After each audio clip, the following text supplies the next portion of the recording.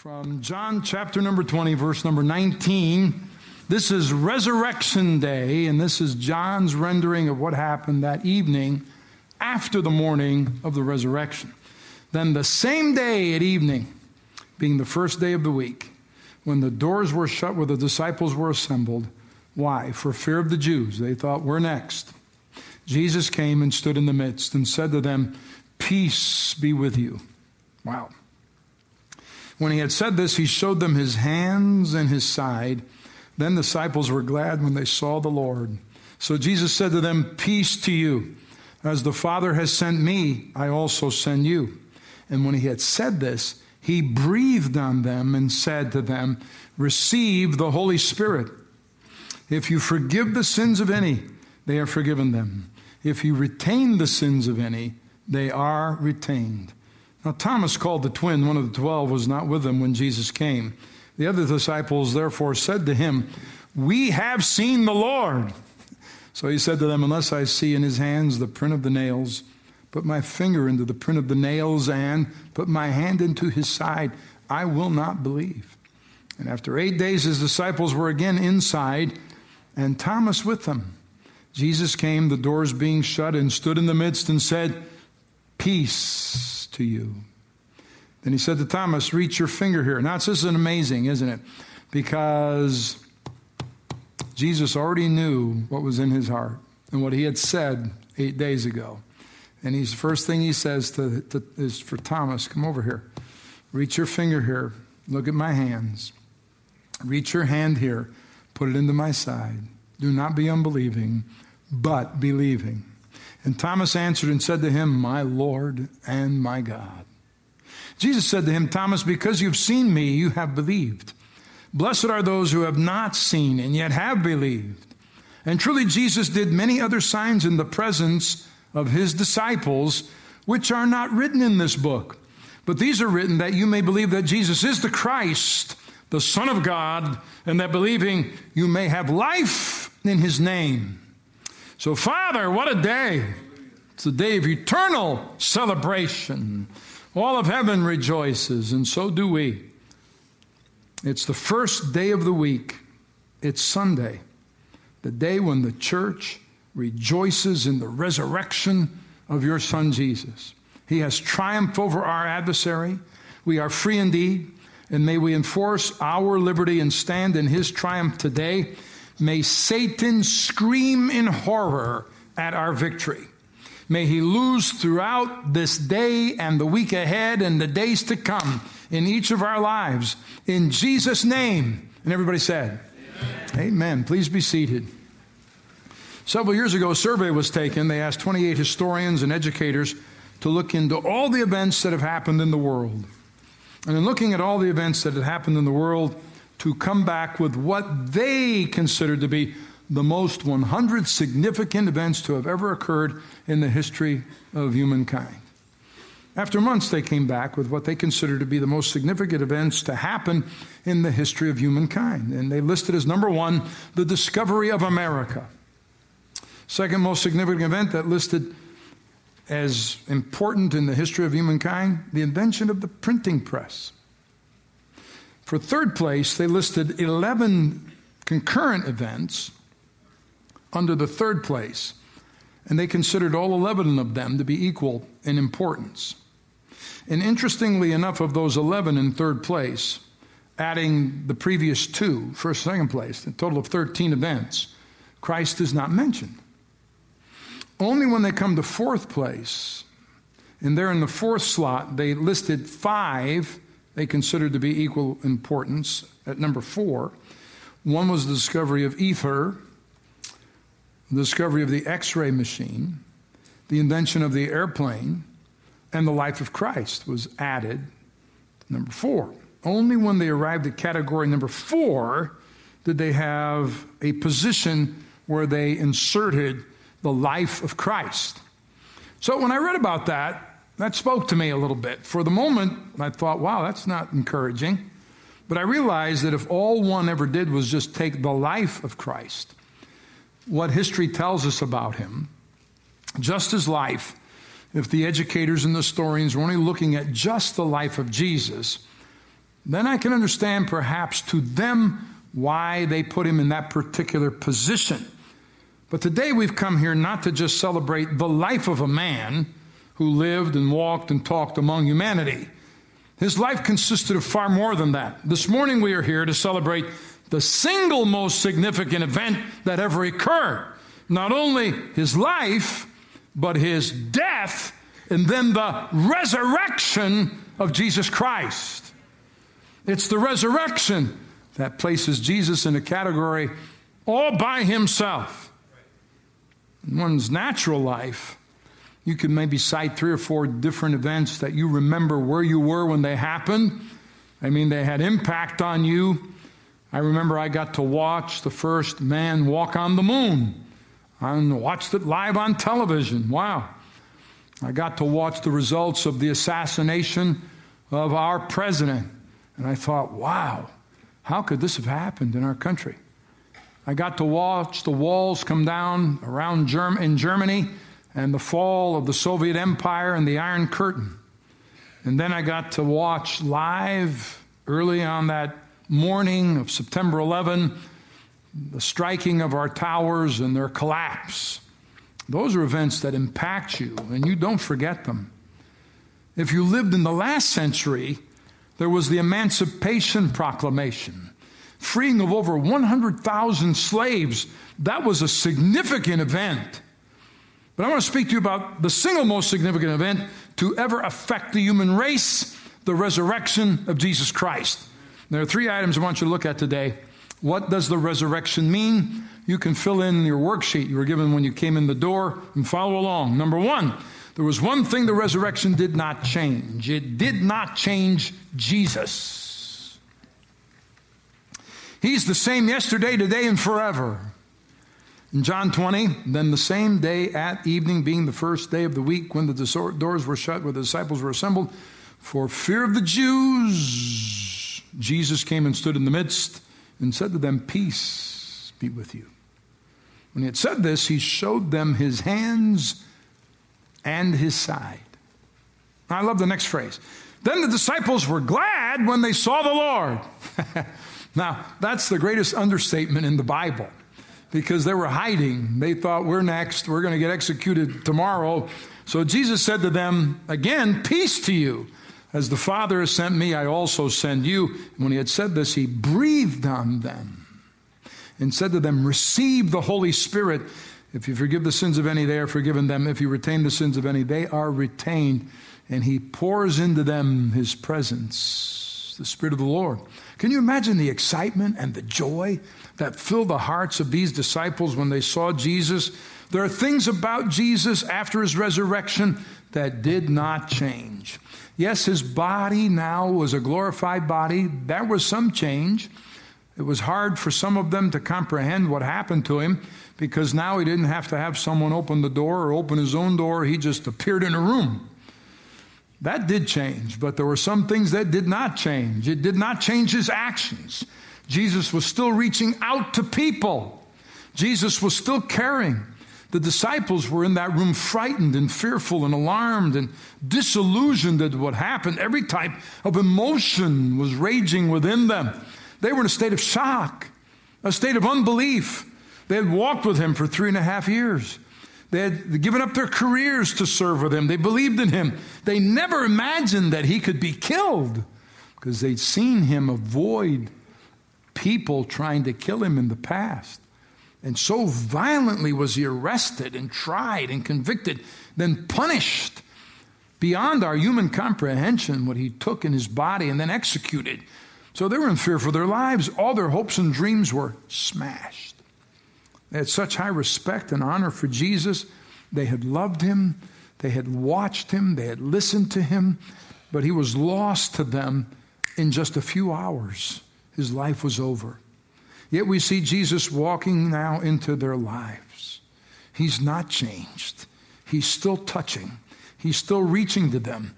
He's still caring about others. He's still doing that even today. So the difference between Christianity and other religions is twofold. Christianity is the only religion that has a reaching God, a God who comes looking for us, A God who's loved us enough to reach to all of us. And He cared about our fate and our spiritual condition. And Christianity is the only religion that has a resurrected God. And the experience of Jesus' crucifixion and resurrection did not change Jesus' actions, nor did it change Jesus' words. He showed them His wounds, He reassured them and said, "Peace to you." Now those were the words the angelic host sang at the birth of Jesus in Bethlehem. Peace on earth, goodwill toward men. And where's He saying in the upper room after the resurrection? Peace to you. So the miracle of Christmas, the virgin womb, the miracle of Easter, the empty tomb, and the same message at both, peace. Then 700 years before Jesus is born, Isaiah proclaimed Jesus would be called the Prince of Peace. This is what Jesus said in John 14. This is prior to the crucifixion, again in the upper room with His disciples. A few days before He's arrested, He looked at them and said, "My peace I give to you, not as the world can give." And this world can never take this peace away. His actions did not change. His words did not change. And Jesus' purpose did not change. Verse 21, He speaks peace to them. And then He says, "As the Father has sent me, I also send you." So one of the most exciting things about Easter is that it assists every believer and follower of Jesus that we are called to be His witnesses. We are to be carriers of the good news, sharing the resurrection of Jesus, so that the message is, whoever calls on the name of the Lord shall be saved. Number two, there was one thing that the resurrection did change. It changed the lives of those who heard about it and believed. See, before the resurrection, men and women were lost in their sins. There was no intercessor for them. They were without the Holy Spirit in their lives. There was little or no hope of eternal life. But when you come to verse 24, here comes Thomas. And Thomas, called the twin, one of the 12, was not with Him when Jesus came. The other disciples therefore said to Him, "We have seen the Lord." So He said to them, "Unless I see in His hands the print of the nails, and put my finger into the print of the nails, and put my hand into His side, I will not believe." And after 8 days, His disciples were again inside, and Thomas with them. And Jesus came, the doors being shut, appears in their midst, and said, "Peace to you." He says to Thomas, "Reach with your finger here and look at my hands. And reach with your hand here and put it into my side. Do not be unbelieving, but believe." And Thomas answered and said to Him, "My Lord and my God." I've been gripped with the fact that the thing that impacted the disciples more than anything was the resurrection. Not just that Jesus died. That was substitutionary. It was a miracle to itself. But that He rose, because it brought an absolute change in their lives. A complete turnaround. All of a sudden, men of fear, men of cowardice, they become men of courage and men of strength. Thomas, the one who doubted, so discouraged, so defeated, the one who said to the other disciples who had already seen Jesus, "Unless I see and touch the wounds in His hands, I will not believe. I have to see for myself with my own eyes and touch with my own hand." Thomas, after he has personal contact with the risen Savior, along with a majority of other Jesus disciples, became martyrs. They laid their lives down gladly, willingly, for the message of the resurrection. They died for the fact that not only Jesus had died, but was resurrected and now lived. That was the message that got under the skin of those who hated Jesus. Not that He just died, but that He lived, that He resurrected, that He came back. So the resurrection totally changed these men. And now they had the help of the Holy Spirit with them. Jesus had breathed Him into them. He'd come to abide with the disciples forever. They had power now that Christ possessed, and they were endued with that power to go out and do what his commandment said. Tell others like I've come to tell you. In turn, you go tell others. They now knew the truth of what Jesus had come to do and what he had taught them, and said, because I live, you're going to live also. They had the hope of eternal life, that in fact there's life to come. These were men transformed from cowering to courage, from fear to faith. And then number 3, there's one thing that the resurrection can still change. It can change you and me. If you believe. Because 2,000 years after this historical fact of the resurrection of Jesus, it still can change us. And it's still changing millions of people around the world. Today, on this Easter Sunday, over 1 billion people are in an Easter celebration service rejoicing in the truth, Jesus is alive. Wow. Think about that. In John 20 and 29, Thomas, because you have seen me, you have believed. Blessed are those who have not seen, yet have believed. And truly Jesus did many other signs in the presence of his disciples, which are not written in this book. But these are written that you may believe that Jesus is the Christ, the Son of God, and that believing you may have life in his name. So there are 2 areas of the resurrection of Jesus changes today. When you believe, when you accept, when you receive that he is who he says he is, the first area deals with your fears. That begins to change. It's a fact of life that people are fearful. We've got psychiatrists and psychologists dealing with people and all their phobias that paralyze them, having to counsel them, come alongside of them, walk through classes with them. Listen, as a matter of fact, when you open the first book of the Bible, in the book of Genesis, all you've got to do is scroll down 66 verses in the very beginning of the history of the human race, 2 chapters, and you will read where fear entered the heart of the human race. Remember, after Adam and Eve had sinned, God came looking for them in the garden. They had fellowshiped in that garden every single day. They walked together in that garden every single day. And God would pour his heart into Adam. So God comes looking for Adam after the fall, after the sin, after the disobedience. And it says, there was fear now in Adam's heart. I was afraid, and I went and hid myself. 66 verses, and fear has been introduced into the human family. The first thing the Easter resurrection does for us, it takes away the fear. It's gone. So we look into the cup of communion every month. We remember those who have left us, and we're sorrowful at their parting. They've died in this life. For the believer, in spite of pain of loss, in spite of difficulty of separation, there's still joy. There's still peace. There's an anticipation of reunion. We've got hope that there's something beyond this life. To be absent from the body is present with the Lord. Easter and resurrection take away the fear in your life. Fear of condemnation. That because I've sinned, I'm going to get judged and have justice for this. Fear of death. And what happens when I close my eyes and it's over in this world? A new movie that's out called Heaven is for Real tries to help us understand the crossover. That you change from this plane to another. That there's eternity forever. And fear of the future. And the concerns everybody has, what's going to happen? Where am I going to go? Where am I going to spend forever? There are 365 verses in God's Word that say to us, fear not.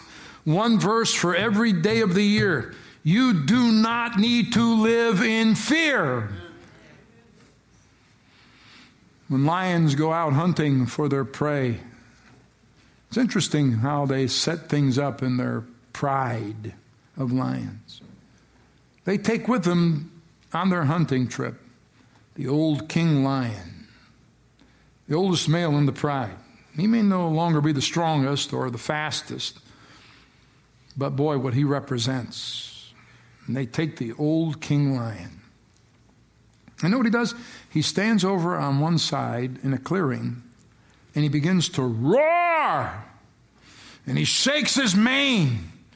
And he gives that loud sound that only the male lion, king of the pride, can make. And so the game that they're hunting, as the prey approaches the clearing, they see and hear this old king lion, king of the pride. And they look at him, and he's roaring, and he's shaking his mane, and they become fearful, and they turn and they run right into the pursuing pride, and they're easily taken down. Fear has caused them to lose focus, and they're easily overwhelmed. Now, if that frightened animal would just realize the old king can make a lot of noise, but he's not real fast anymore, doesn't have much power anymore, and the first thing it would do is run right around the old king lion, and they know, hey, we can escape this pride. I'm here to tell you, at the resurrection, when Jesus Christ rose from the dead, what he did for us, he took away the power of Satan to frighten us. And although Satan may come around as a roaring lion, we don't need to have fear, because the power is now resident in Jesus Christ, and his victory is in us over death and the devil. The resurrection takes away fear in your life. All fear is gone. And that makes all the difference in the way you see and you view life and how you handle yourself. Second thing the resurrection of Jesus does for you, the resurrection changes your future. It changes your future. Paul said, without the resurrection of Christ, you would be of all men most miserable, because you would never know any hope that beyond this world you could ever live forever in the joy and peace of heaven. The resurrection changes that perspective. It gives you hope. It gives you light. It gives you a bright future. It brings joy. It gives you anticipation that this life could never bring to you. It is not over when you die. It's the beginning. One man I've enjoyed reading about historically is Sir Winston Churchill. Now, before Churchill died, he held his funeral in St. Paul's Cathedral in London. Before he died, he written out exactly what I want to have done at my funeral in perfect detail, from start to finish. And in that funeral service for Sir Winston Churchill, they sang the great hymns of the church. There was a beautifully written liturgy and eulogy of his life and what he had done, his accomplishments, his achievements. And then the minister gave a message of hope and talked about eternal life. Now, at the very close, the way they ended the funeral for Sir Winston Churchill, from the top of the dome in St. Paul's Cathedral, a bugler stood up and he began to play taps.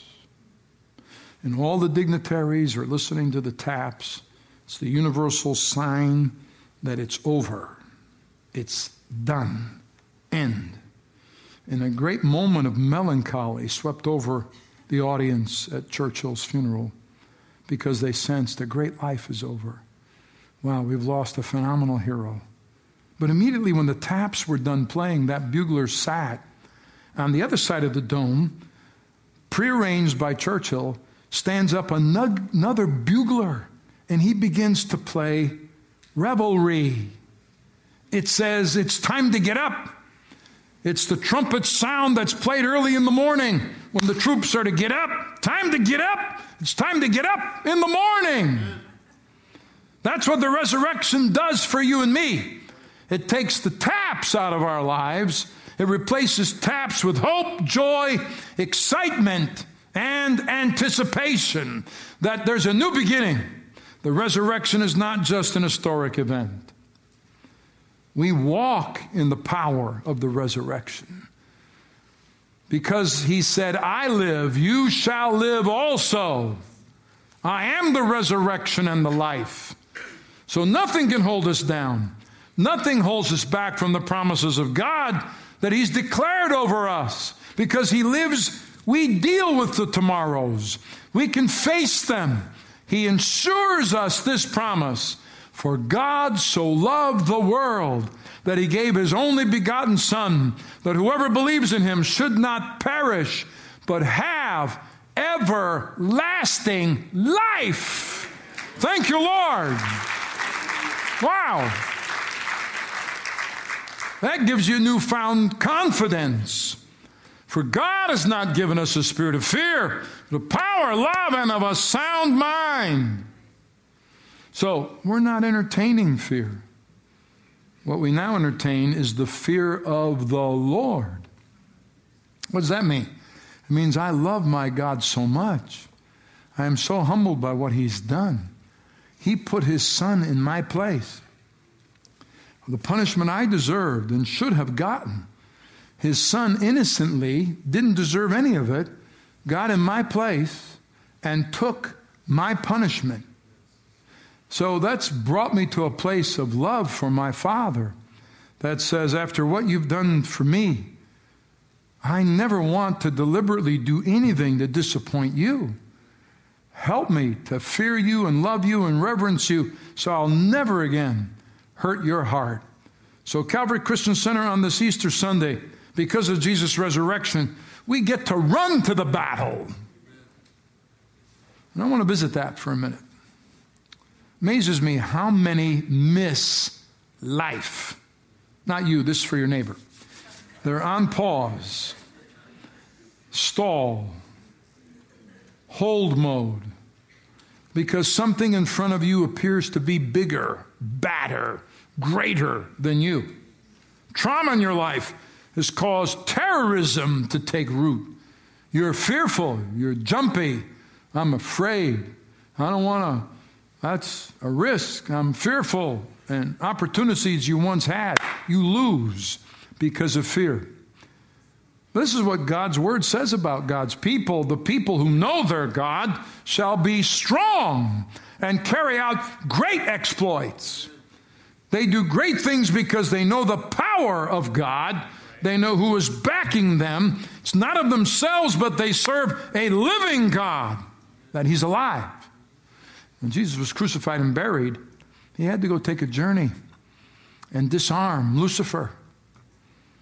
And Jesus' assignment was specifically stated, for this purpose the Son of God was manifested, that He might destroy the works of the devil.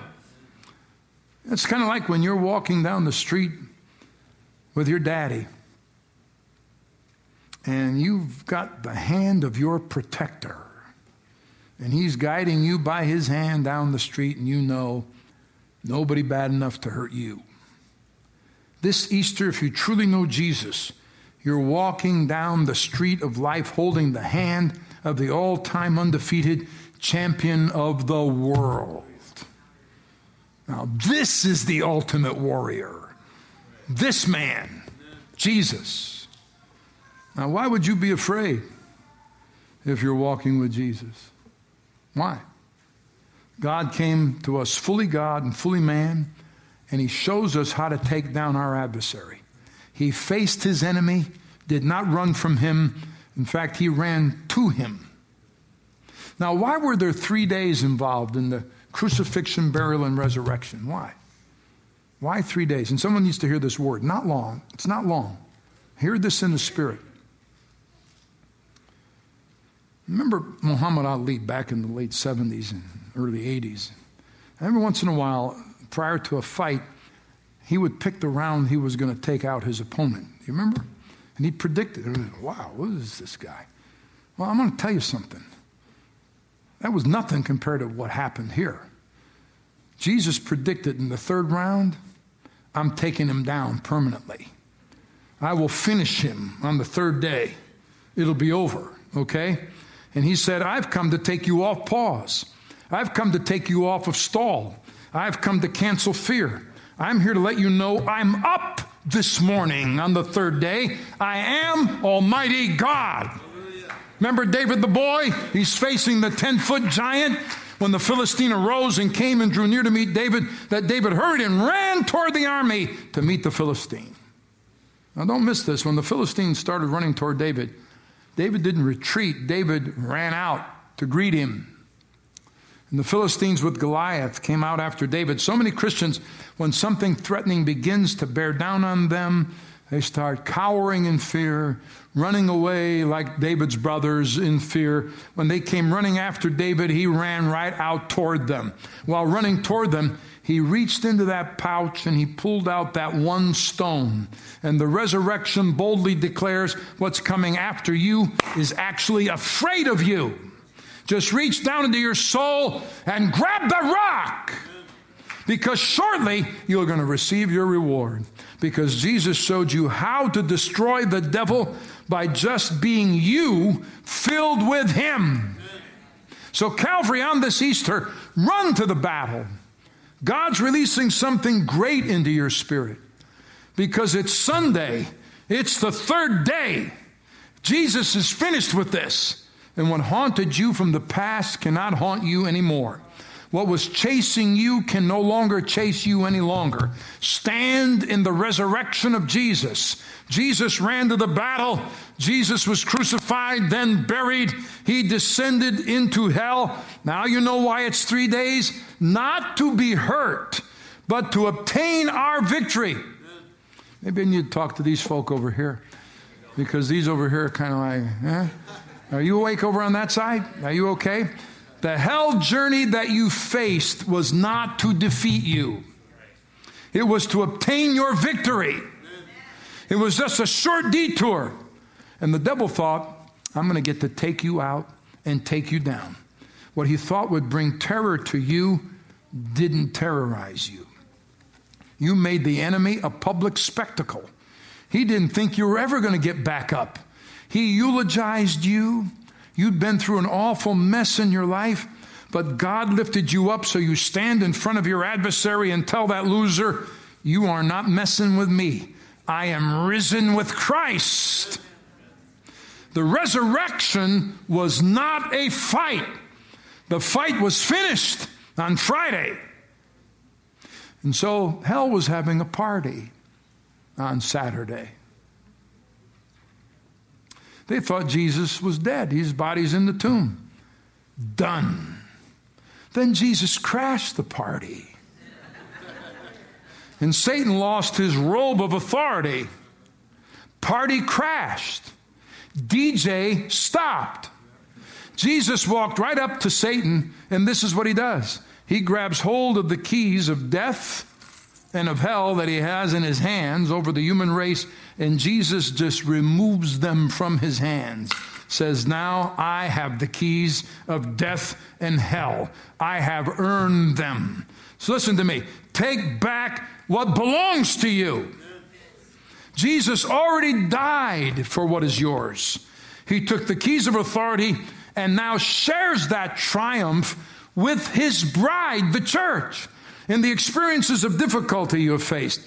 Now that you see what victory you have in Jesus, when you connect with others who are going through what you've experienced, you take the key that Jesus has given you, you unlock their prison cell, and you cause a jailbreak for them just like you were liberated. Because now you pass on what God gave to you. He led captivity captive. And everyone locked up before Jesus went to hell in a holding pattern, delayed, was set free when he got the keys. But there are some here locked up today. Women still in bondage. Men who don't know how to be a husband or a father. Some stuck in their childhood issues. And God's saying, I've given you issue authority. I'm here to present you with life, freedom, a restored position, a new start, not afraid of what you have to deal with. And then you get to go to others and share this awesome news. Freedom is available. Proclaim liberty because you are a walking example of resurrection power.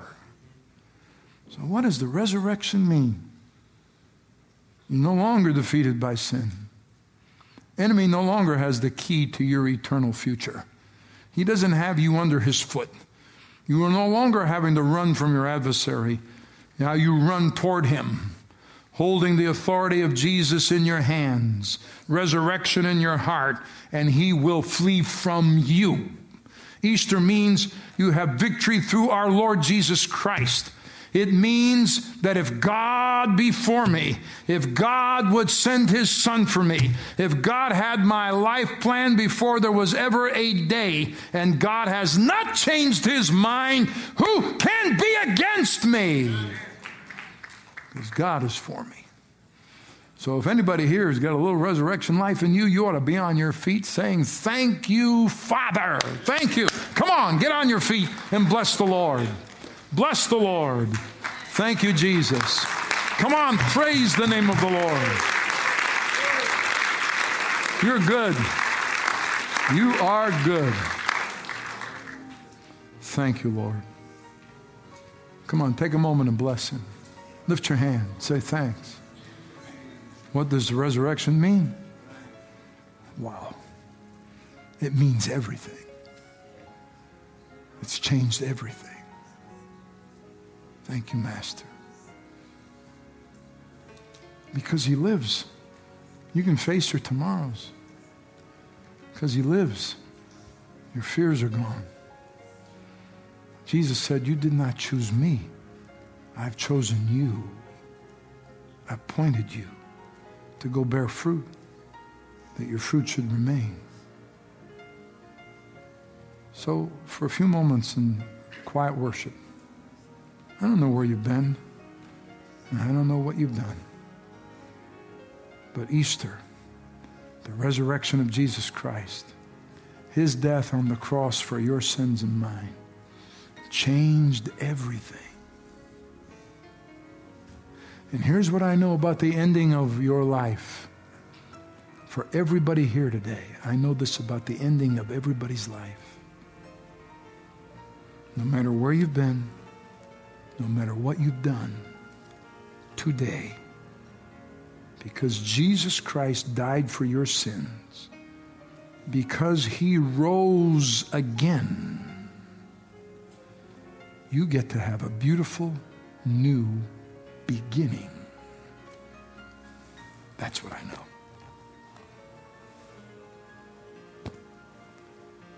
That's what He promised. Because He did it for you. And He did it for me. If He had just died and stayed dead, His bones were still in that tomb, it would have been a nice life to say, well, he was a pretty cool guy. Oh no. I can take you to that place, right outside the city wall of Jerusalem, in a garden. And the sign over the entryway says, He is not here. He is risen. Thank God He completed the task. Our eyes are closed for a couple of moments before we go home.